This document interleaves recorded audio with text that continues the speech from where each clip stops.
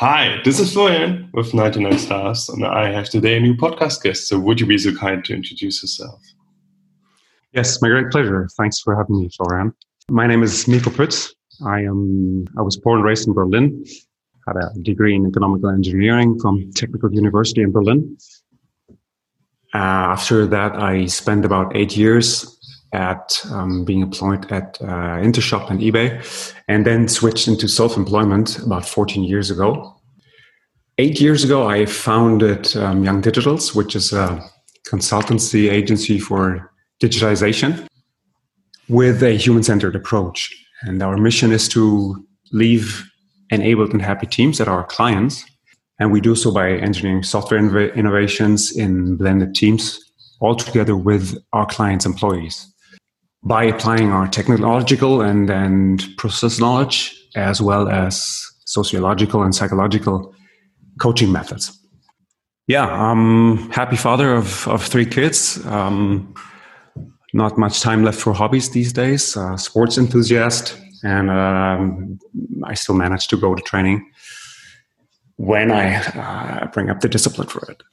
Cool. So, what was the motivation for yourself to found your own agency with this goal?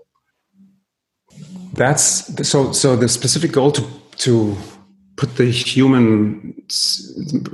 people and the human focus into digitization is really a long story. Actually, it starts with my first daughter 24 years ago. Actually, I spent some time with education methods and how to raise kids, stuff like that, because I was still very young at that time, and I came across emotional intelligence as a concept, and that ever since that fascinated me, and I came across it every once in a while, and then it became more intense. And so my first years in consulting were very technical and technological, I would say. And then I had those moments where I realized that the power of what's within the teams is if you have a balanced team, and that you have those dynamics and they have those psychological factors which are as important. So I felt this is a factor which could not be underestimated. And then coming from digitization, as I said, my background is very technical, an engineering background. I felt this to be very powerful to add psychological matters to technical aspects. Yeah, interesting. So, if you say emotional intelligence, so what is good emotional intelligence for you? Or how do you define emotional intelligence? And out of that, so what is a good team for you? How do you define a good team? Yeah. So without just repeating the theory about emotional intelligence, I would say somebody who is very much aware of their own emotional situation and feelings.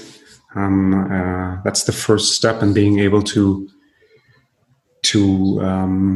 detect and to get onto the journey, to journey to yourself, to know what's driving you, what's causing anger, where your feelings come from, and from that to control that and in a positive way, or to even let that happen, but let it happen in a sense that you're aware of what's happening and where this is coming from.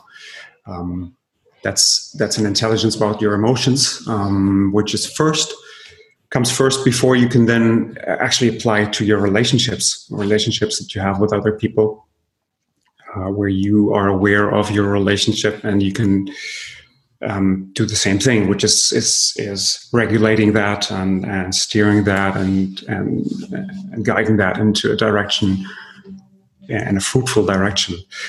And this is pretty much probably what I would say for a team. In an emotional intelligent team, they have, or the members have, these competencies. They are aware of emotions. They are empathetic. They can steer processes. They can create environments and move in environments in a way that they can, in the end, trust each other. and create an environment in which they can be authentic and live out those competencies. Yeah. It's a really good point. So emotional intelligence means to be aware of your own emotions and also be transparent about your own emotions first, and then also about emotions you sense from others. So what were the examples where you saw, okay, this happened when this emotional intelligence was absent or missing in a digitalization project, and this happened when it was there? So do you have 2 examples for that?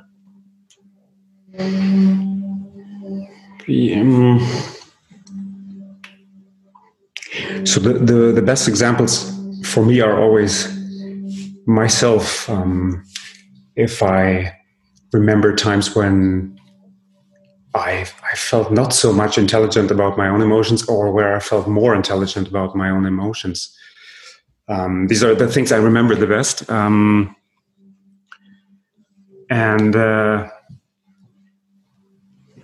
I think everybody knows these situations where you're like driven by feedback and your emotions just take off. And then you find yourself battling for a position, for example, and defending that position. And before you recognize that actually you're all into that fight, actually. And it's no longer about being productive as a team or getting to a result as a team, but it's about your ego. It's about an emotion that was triggered, for example. When that happens, for myself, I feel like, okay, now that was not productive. And you can see these things in projects a lot of times when team members are not taking critics, for example, or take critics personally. They're not eager to learn because it hurts them, or they have the feeling they lose their face when they admit to something that went wrong. These things are always present. You can't cross them out. But you can see teams when they are dealing with this in an emotional, intelligent way. And one thing, for example, is if they're able to even after something went wrong, if they're able to go back and say, well, I was wrong there, and it took me in the wrong direction. Or they could even apologize when they take things when things become too emotional. And then it becomes more this on an emotional base. The picture is more of a dance, and the team they move smoothly along with each other, and they play out their competencies. So everyone on the field, I would say, to just use a sports analogy, is everyone knows their position, their strengths. So you have some critic mind who would then apply some critical sense to things. You have people who are more extrovert who know when to be extrovert. And I think you can sense that pretty well in a team when they are acting in an emotional, intelligent way. And innovations particularly is I think it's actually the core of being innovative is those cultural aspects, and those aspects that come along with values and emotions, particularly in digitizations. Often also there are a lot of emotions involved, like fears, for example. If companies talk about transforming, that leaves a lot of employees with worries, with fears about their position in the future. Where do they end up? Do they actually have the competencies to compete in that new area, and things like that? So, and then if that leads to blocking initiatives or not playing along or being passive about things, or even passive aggressive, of course, that's blocking a lot of the way moving forward. So that said, actually, it's probably the number one objective of management to address that, and you do just a better job as a manager if you have that on the radar, and if you work towards that to consider that in a transformation, in a digitalization transformation, your people face a lot of emotions, and you need to create the environment, a psychological safe environment, for example, to lead the transformation. So would you say it's one of the cores of a good company culture to have your people be self-aware of their emotions, be emotional intelligent? Yes, depending on the purpose of the company. Some values matter more, and of course some less. In general, or I feel these aspects matter a lot. Empathy is very important nowadays. A good company culture, as I would see it, is taking those things into account. Yeah, I'm wondering if you're able in a good way to test. Like, do you have a fixed strategy how you test for that in the applications situation? So if you have an applicant in front of you, do you have certain things you ask or you test for to have a better feeling for the emotional intelligence, or is it really more a gut feeling experience from your side, which you can't put in a strategy or in a task or in a question? I don't have a laid out plan as how I would do that. So it's a lot of gut feeling. You're right there. The gut feeling is based on experience. I did an education as a coach for emotional intelligence, for example, in which I learned a lot. And over the years, you develop that feeling if you apply a lot of if you look at it more closely at people.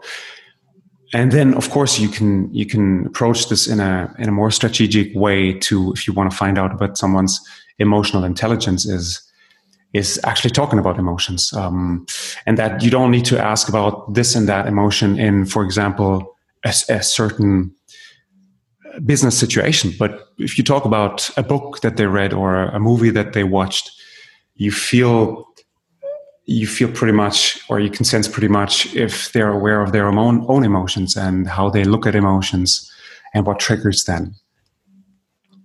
So there are ideas, yes. Yeah, definitely really interesting, but also difficult topic. So we already went a bit into the innovation part and also digitalization part, why emotional intelligence as a foundation is also important, really helpful there. Would you say that innovation and digitalization goes always hand in hand, or should go hand in hand, or is it also sensible to separate these two issues? Wow, I've been thinking about that question a couple of times. For me, actually, they go hand in hand. I think digitization is in the end a process of renewing things and transforming things. So there's a lot of innovation to it, and if you apply technologies to make things or improve things. That often means or for us, it means to create new solutions that help at different parts of your business model. If it's your relationship with the customers, but maybe eventually the relationship also with your providers, or somewhere in the processes that you do, let it be recruiting or financial planning. So it's if you come up with a new digital solution, that's then innovation, and so innovation takes the big, or if not the major part of digitization in my eyes. Yes. Yeah, makes definitely sense. So if you say innovation means always is this just something new, and digitalization should bring something new. Otherwise, why you should do this? Like, doesn't bring anything new. There's no improvement, and it should be there to improve things. And then everything which is new brings some resilience in humans by nature, like humans a bit skeptical about new things. Exactly, but and the perspective I just took is very narrow to companies, right? Digitization also has, of course, a society aspect to it, which is also innovation on a larger scale. A bit not so much innovation in terms of a process where you do those typical steps that you apply, like user research and experimenting and things like that. Society's digitization is something much bigger. Like if the word digitization has become much larger than just transforming companies, actually. Where do you see the biggest impact for the society in the context of digitization?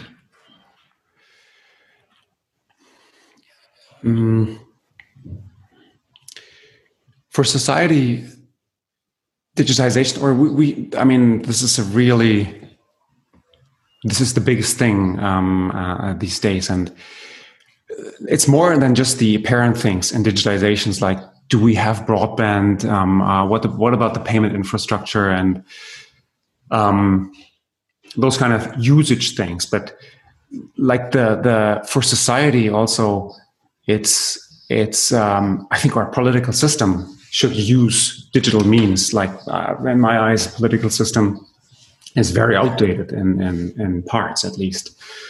It's just in many things too slow to keep pace in decision making or majority finding.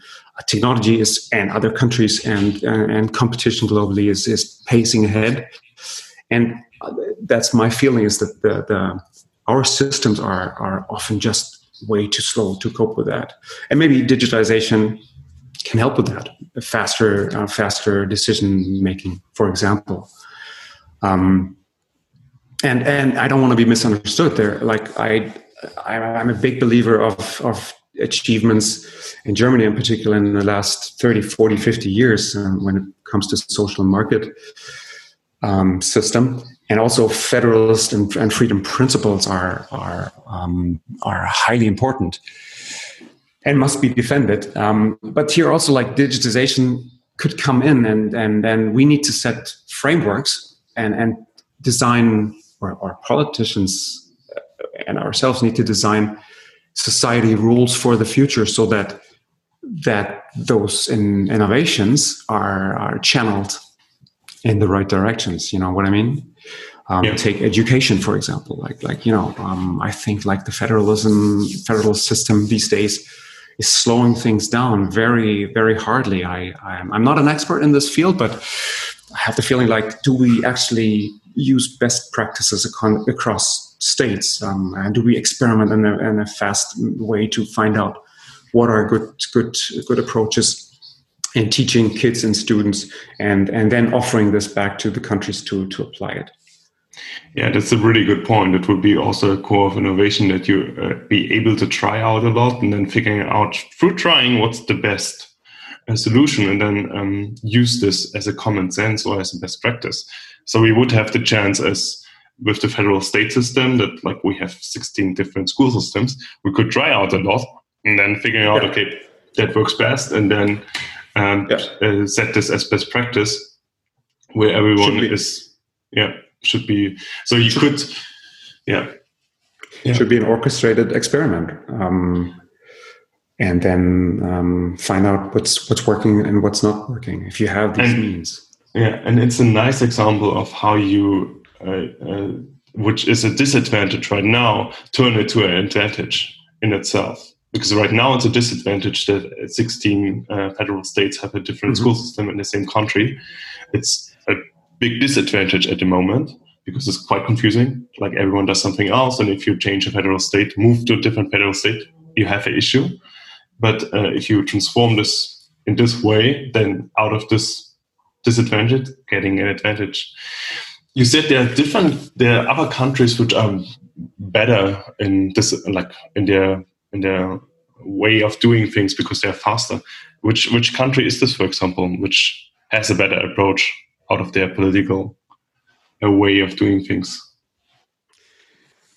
I think on the surface you might think of that. So I'd be careful and I think I'm not too deep into any other country to really judge that question. I think on the surface you would see that if you go to the Nordic countries or if you go to the US, like I think 10, 15 years ago, you could pay chewing gums with your credit card. And here in Germany, there's still a lot of places that would ask for cash only. Cash also has its advantages, certainly. But that's not the right, I think that's just an apparent and a bit misleading criterion to judge whether countries are well prepared for digitization. And honestly, I can't really say what countries have better frameworks. For example, I don't know one to say. For example, take AI, right? I mean, AI is just a very big thing coming down the line. It will transform societies hugely. Main impulses coming from technology there. So, do I know any country that has come up with a vision on how AI is actually owned by society and owned by the people? How redistribution happens from what AI can produce? No, I don't know. Maybe there are even no countries so far yet who have wrapped their minds around setting, making clear those rules and policies on how this will be used. I mean, those questions you can see things coming up, discussions like how do you say Grundeinkommen, ground salary, fixed salary, or fixed income or ground income, which arises from that and from the fear that will we be superficial one day as humans to contribute.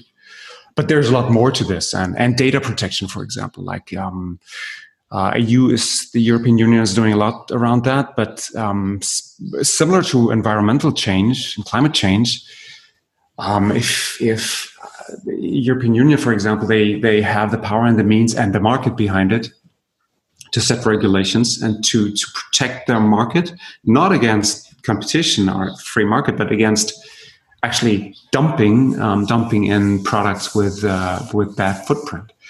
So, and all these things play together, and all these things, digital has the driving force, right? So, this is what I miss about politics, not only in Germany but in other countries, and maybe I just didn't spend there much enough time to see that. But the countries I follow more closely are probably the US. You haven't seen much around that in the last years, of course, not in politics, but technology has evolved there, and they're leading in that. In the European Union, you see some things, and we should all follow a bit closer and also contribute ourselves.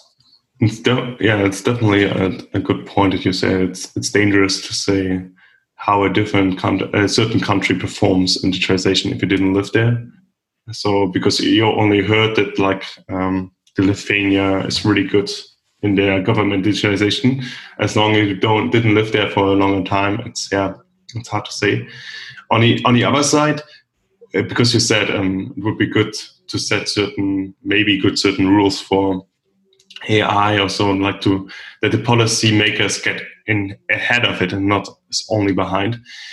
It would be a good thing to do. On the other side, it's not easy. Like, laws are there to stay for a longer time, and it would be probably better to set a test law there to see how it performs or how the market can work with it. But if you would take it back then after 5 years, that's also not something which is the markets or the markets like, because laws are there to give stability, to give long-term assurance that it goes in this direction and stays in this direction. Yeah, but I agree. Yeah, you summarized very well. Yeah. Yeah, I absolutely agree. It's not easy, but that's actually exactly the argument why we should, and politicians should, spend a lot of time with it, because it's not easy, right?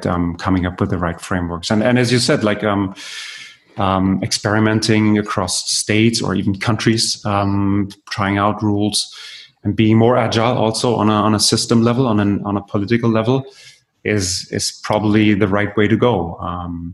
Not be perfect in the first place, but try, measure, and apply these innovation rules that we know about on a larger scale for the systems. I'm just arguing for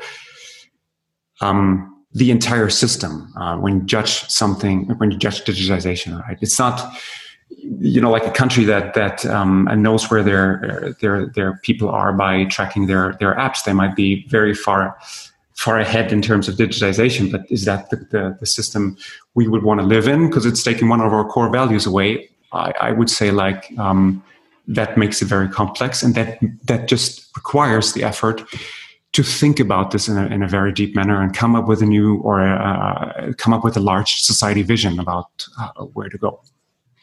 Correct. And also what we figured out right now, or what I really liked as a result, is that the idea that you say it makes sense to focus on connectivities, like to understand what other people are doing, so that you have a lot of experiments in the field, and then to be able to estimate which experiments had better results than others, and then try to figure out the best, or generate the best practice set out which different people, like different sections of the government or what else, could apply, so that you get more this innovation idea of having a learning experience and learning out of failures, and then getting through that to a best practice way to solve the issues we have. So, or one day maybe even AI can support that process. It's like if AI could simulate frameworks and rules and how they would, on a large scale, to what behaviors and overall effects that would lead. It'd be interesting if we could use those methods in AI and set the rules accordingly to ourselves. But that's becoming a bit too big maybe for now. Yeah, but even now the technology of the internet would make this possible, because before that it wouldn't be possible to know what everyone else is doing and then get an overview and then connect to them and then figuring out of that the best practice. It would be impossible if you just send letters to each other. It would be possible, but would need a long time to get to the best practice point. But with the internet and the structure we have in the EU and in Germany and the federal states, we would have the foundation to be able to set up a system in this way. Yeah. One thing that I feel is very challenging, which is in climate. Actually, you have this effect of the externalized costs, and science knows about this for decades already. Like companies would produce products and they would pollute the environment, but the prices of the pollution would not be reflected or the cost of the pollution would not be reflected in the prices of the product. And now the idea, for example, to tax carbon oxide and give it a price is to do exactly that, to internalize those costs again and reflect them in the products. The one thing is, which makes these experiments difficult, I guess, is that mankind, we don't see these effects. We judge things a lot of times by the immediate effects, right? If we purchase that product, we don't, like, the pollution comes 20, 30, 50 years later. So there is no direct effect for that. Maybe that's similar even to things like data protection. We hand out our data and very voluntarily to social media, but we don't know the long-term effects of that, and we might not be aware of to what that can lead to. So how do you design those experiments? I don't want to stay pessimistic here. I think that should be the learning of the past 50, 40 years. Externalized effects with climate, for example, apply that to data protection now and be more smart about it and come up with the right initiatives. Yeah, definitely. And that's probably also one of the biggest responsibilities for the politics to take climate change seriously and do actions about it. And this is the big questions which stand in the room for the next years. How we're able and if we're able to solve that. Definitely. So digitalization is a big topic probably for all the companies in Germany and in the world. And what I always ask myself, how a non-IT company handle effective the IT part of their business. So Lufthansa is by design not a software development company, also not a bank like Commerzbank. So, there are a lot of companies which are not software development companies. So, and you in your agency help them to accomplish this goal. So, what are your perspective on this part? Like, how should a non-IT company handle their IT part of their business? I don't know who said that, but was one of the quotes is actually, there is probably no non-IT company anymore. And the first thing is that they should all consider themselves software companies. And the examples you just gave, they are software companies. The piece that is eventually missing around, or where you can help them a lot is in fact in culture, and then in of course technological know-how here and there.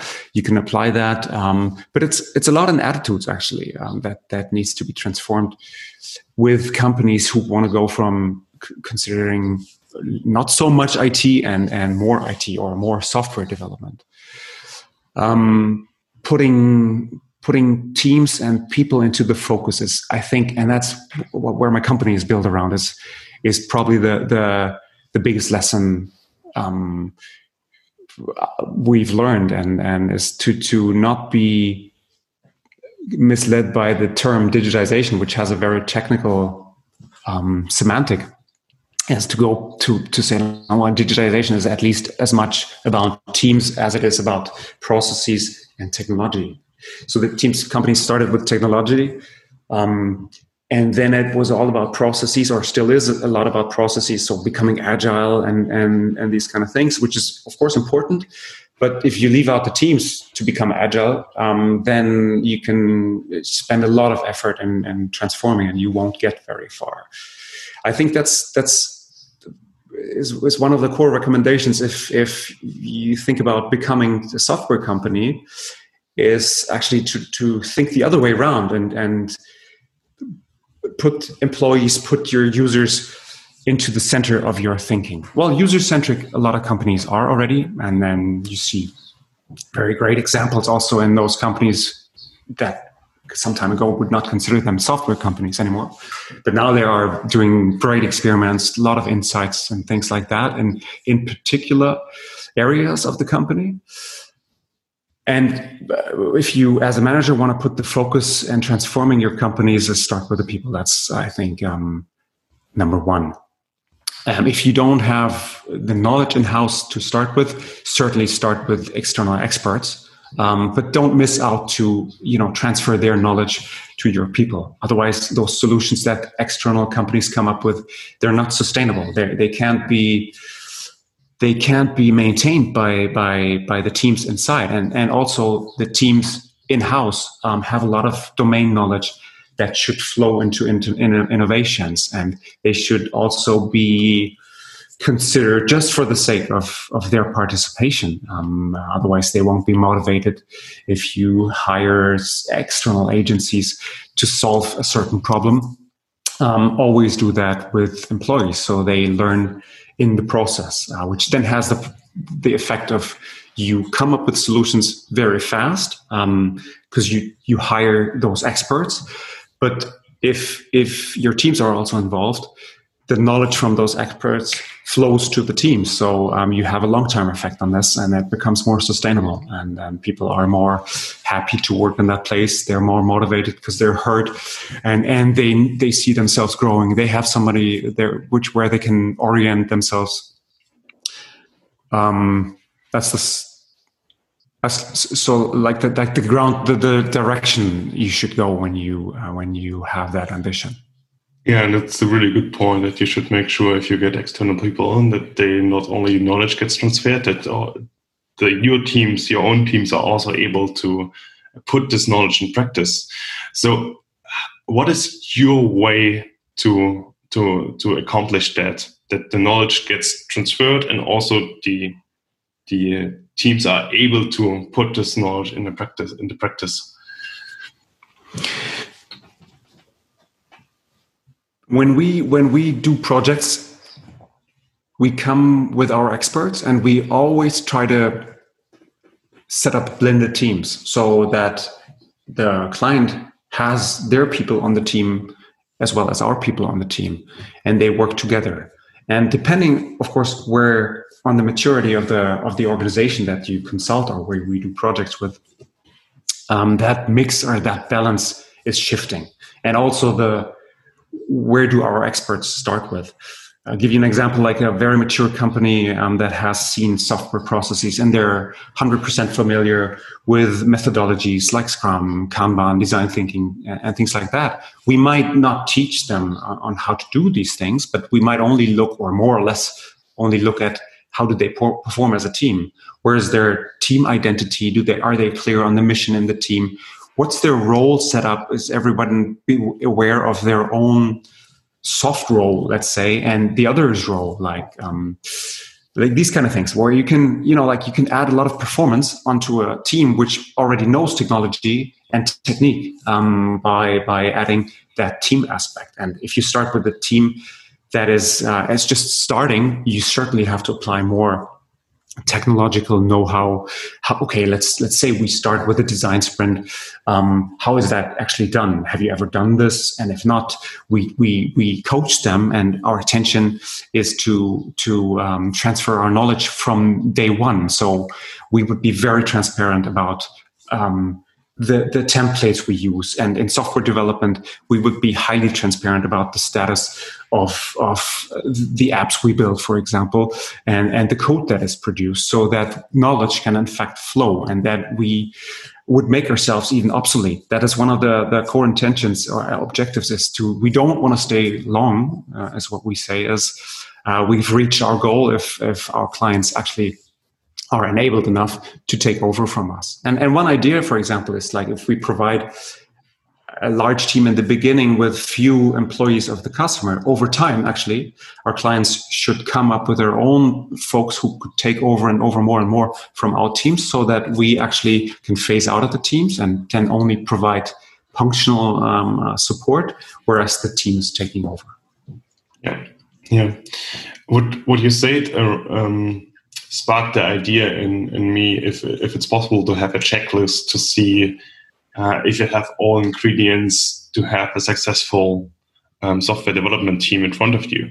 So it means, do they have emotional intelligence? Yes or no? Do they know their tech stack? Yes or no? Are there diversity? Yes or no? Do they have the processes in place? Yes or no? So do you have something like that in mind? You could give some examples. What would be the biggest points on this list? Yes, we have those examples, and that's also very situational. I mean, that the way of analyzing the capabilities of the software team, to start with, they look at exactly what you just said. And it's a lot of this is also coming from the gut, is to judge.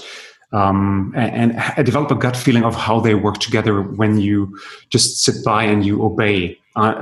For example, if you look at a retrospective of a software development team, you sit by a retrospective, you can see a lot of things about their culture and about their emotional intelligence, for example, in their state there where they are. In that retrospective, you couldn't judge so well how well their DevOps process, for example, is, or the technological know-how, and you would have to apply other means to check that. I often think technological depth is things are changing so fast these days, and if you recruit people or if you judge a team by their technological depth, of course, if you have very specific knowledge needed, then technological depth is key. If it's things that are changing anyhow, then people have to adjust every 2 years to a new framework, for example. So the competency is more to be adaptive and open rather than know when technology to the end. That also doesn't apply everywhere, but a lot of times that's the fact. So you look at things a little differently, meaning that adaptiveness is one of the core strengths, like coming together with emotional intelligence. And even or adaptiveness maybe even comes from emotional intelligence to a certain degree.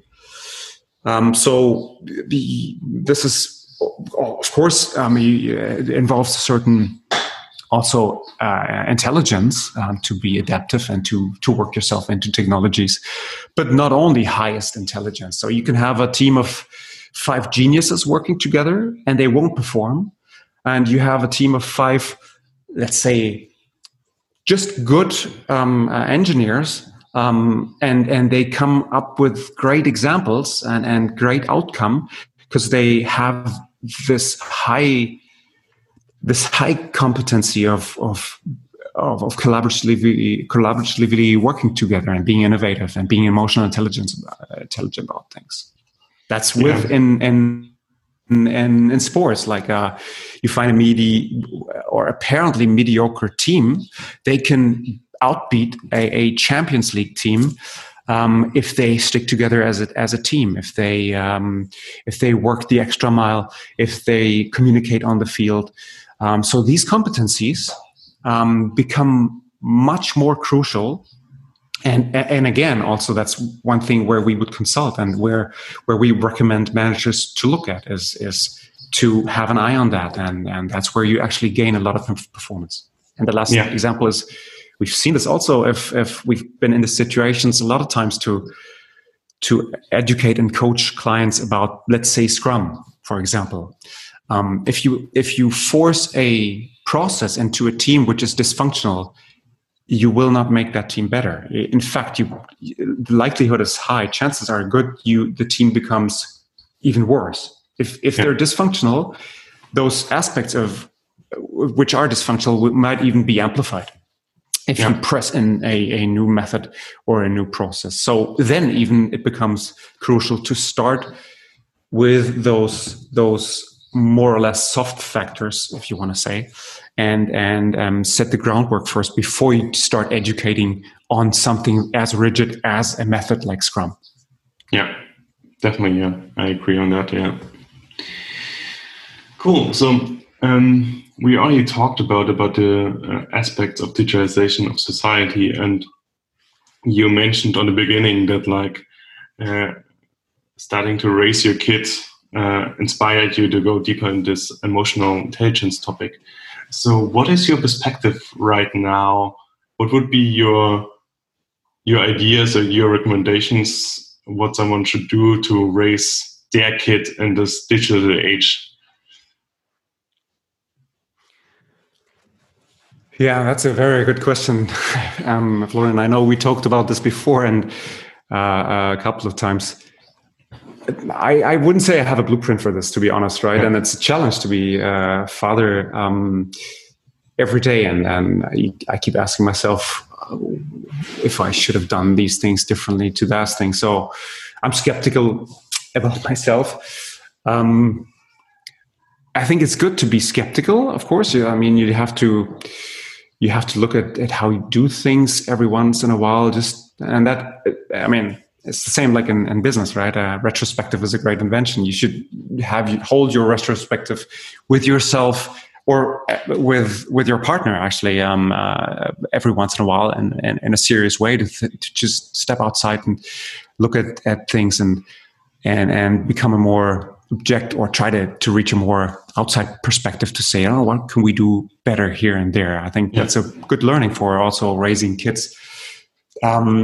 Emotional intelligence, yes, exactly. That is something I would always recommend to parents and to raising kids. Again, that opened my eyes back then in a lot of senses, and I have never actually regretted it. Actually, that would be also if my daughter, she's now 24, if she asks me, hopefully not too soon, but what I would recommend, I would also again say, consider emotional intelligence.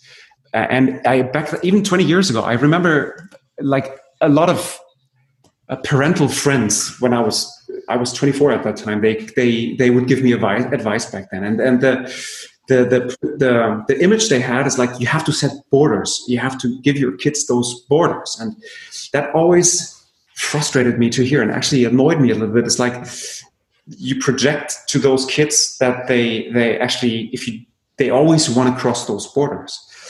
Yes, they need borders. That's absolutely true. But I like the perspective more as to like, you don't stay in front of the kid and you keep them from crossing a border, but rather to stay behind it and foster their emotional intelligence and confirm their emotions. Elaborate their feelings here and there and help them cope with that and be more with them rather than against them. You know what I mean? This is that is like also a parent's perspective that is a little bit different. Yeah, and like with technology, of course. I mean, I see a lot of parents being worried and out of that worry thinking about, my kid is 6-year-old. Can I teach them how to code, for example? Like, so they stay competitive in when they reach their age of getting into the business. I personally, I don't think that's so much appropriate unless your kid has a natural interest in doing that. You should provide your kid with opportunities to explore that and give it to them. And that's very important, but you shouldn't push into that. And also, like we talked about, bilingual, right? Being bilingual is super, or even trilingual but it should come naturally. But if when parents are pushing their kids too hard, I think being emotionally stable is 10 times more important for life than learning a language. And there are arguments that come in terms of language that are coming from more practical judgment, which is, like everyone speaks English. Why should I learn French these days, right? Or in 5 years, there's going to be artificial intelligence who would simultaneously translate what I say into, you name it, Italian, Mandarin, whatever. But it's not about that. I mean, learning a language is very good for kids, for their development of their brains, just as, playing with Lego. Add that and provide emotional stability and help kids detect their emotions and add those opportunities for them. I think that's a big part that you can do as a parent. Yeah, definitely. Because that's also a good thing for the future, because you don't know what the future holds. You don't know how certain technologies develop. You don't know what will come there. So and exactly. And creativity becomes, or has become, is one of the, nowadays, we are aware that creativity is super important. And like if you sing a song with your kids, or have them tell stories, or you tell stories, or you start a story and they continue with this, have them make choices to spend time or visit places. This is helping kids to become creative, to make a choice, to take decisions. I think it's at least as important. Yeah, and I think also natural interests come together with emotional stability is like the point of everything, because if you're able to be interested in certain things and also have a broad interest in other things, this is the foundation to be creative, because creative means, okay, you can come up with ideas and you have the foundation behind it because you know certain things. You have a broad knowledge. Yeah. Yeah, and one thing is being creative, and the other is having the courage to also do these kind of things, which is, it requires a very stable emotional setup, is to cope with defeats and to cope with criticism, which is very important. Yeah, definitely. But like having the courage means probably also, it's probably a part of emotional intelligence, because you need to be aware of fears you have and need to be able to say, okay, does this fear make sense here, or is it worth for me to do it anyway, even if I have fear? Fear doesn't go away. Fear is there. The only question is if you say, okay, fear makes sensible. I follow the fear, or I say, no, I do it anyway. Depends on the topic. So it's not always to say smart, to say fear, always fight your fear or always go against your fear. Make a judged decision. Yeah.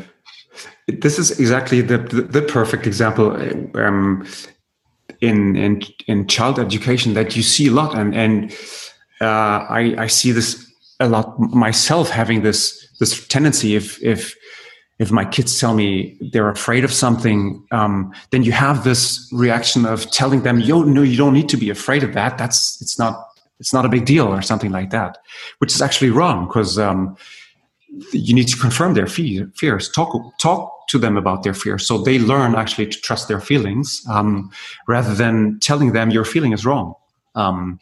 There's no need to be afraid. Of course, we do this because we care for our kids and we don't want them to be afraid or have fears, but as well as we can, reflect them when they are funny, or when they laugh about something, or when they are sad about the thing, or when they're afraid of something. You're right there. That's very important it's a chance actually to develop and give your kids help, is to if you detect the feeling, to work from there. Yeah. I mean, that applies for everything. Actually, it's for management. It's the same, right? Like, or for customers. If your customer tells you he doesn't like your product, then that's the starting point. It doesn't make any sense to tell him he doesn't understand it. If they don't understand it, then it's up to you to do something about it. And in education, of course, it's different, but some things are pretty similar. Yeah, definitely. Cool. My second last question for you is, what are your favorite books? So my absolute favorite is it's called The Garden of the Finzi Contini. That's it's by Giorgio Bassani, an Italian writer, and it's a story. It's a very tender love story, actually, and an unrequited love in the 40s in Italy, in the town of Ferrara, and the Jewish bourgeoisie. And I read this book 20 years ago. I hardly remember the details really, but it's one of the books where the feelings and the atmosphere are 100% present. Okay. So that's really my absolute favorite. But I also like, for example, Angela's Ashes is one of those books that masterpiece, Frank McCourt. One of those books where you slow down the reading towards the end, because you don't want to leave that story, because you're so much into the characters, and that doesn't happen often to me. But that book, I remember where I was happy to find out he wrote a sequence, another piece of it, and I slowed the reading towards the end. Yeah, nice, cool. And my last question for you is, what kind of advice would you give your 20-year-old self? My 20-year-old, I would say, learn to deal with criticism and feedback much better. You should be hungry, actually, for getting feedback. Actually, I was not good at that. Invest in your communication skills. Also, something I probably underestimated, which cannot be overestimated. Maintain your network. And so one thing you can never start early enough, probably, is find your identity. So start that inner reflection process. That also goes along with emotional intelligence. That's such an important journey. Who are you?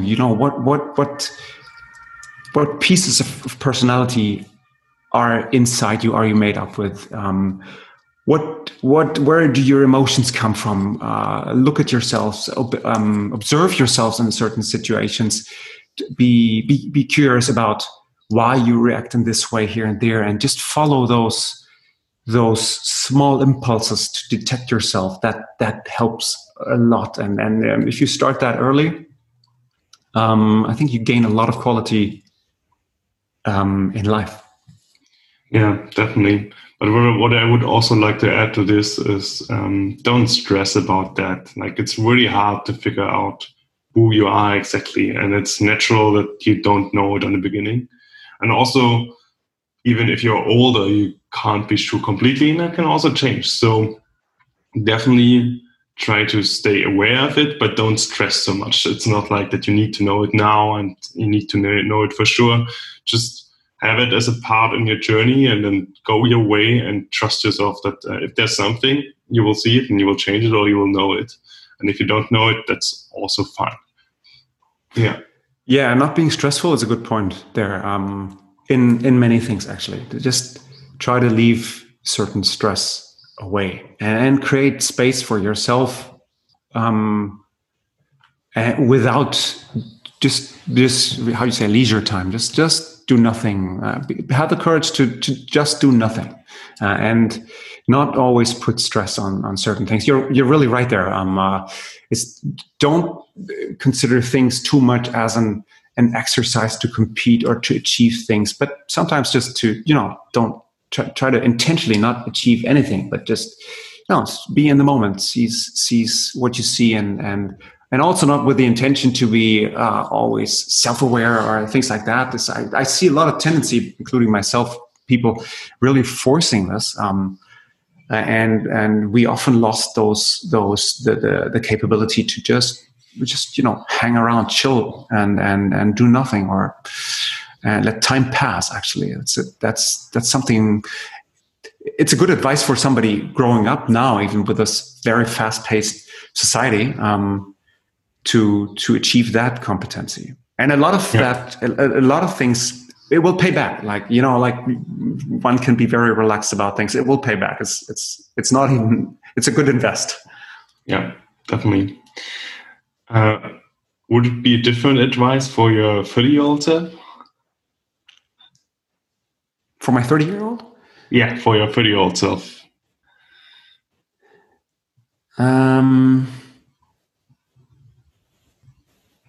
Not so much, no? Yeah. Cool. So, Mikko, it was an absolute pleasure to have you on the podcast. Thank you very much. And see you next time, guys. Bye-bye. Ciao, ciao.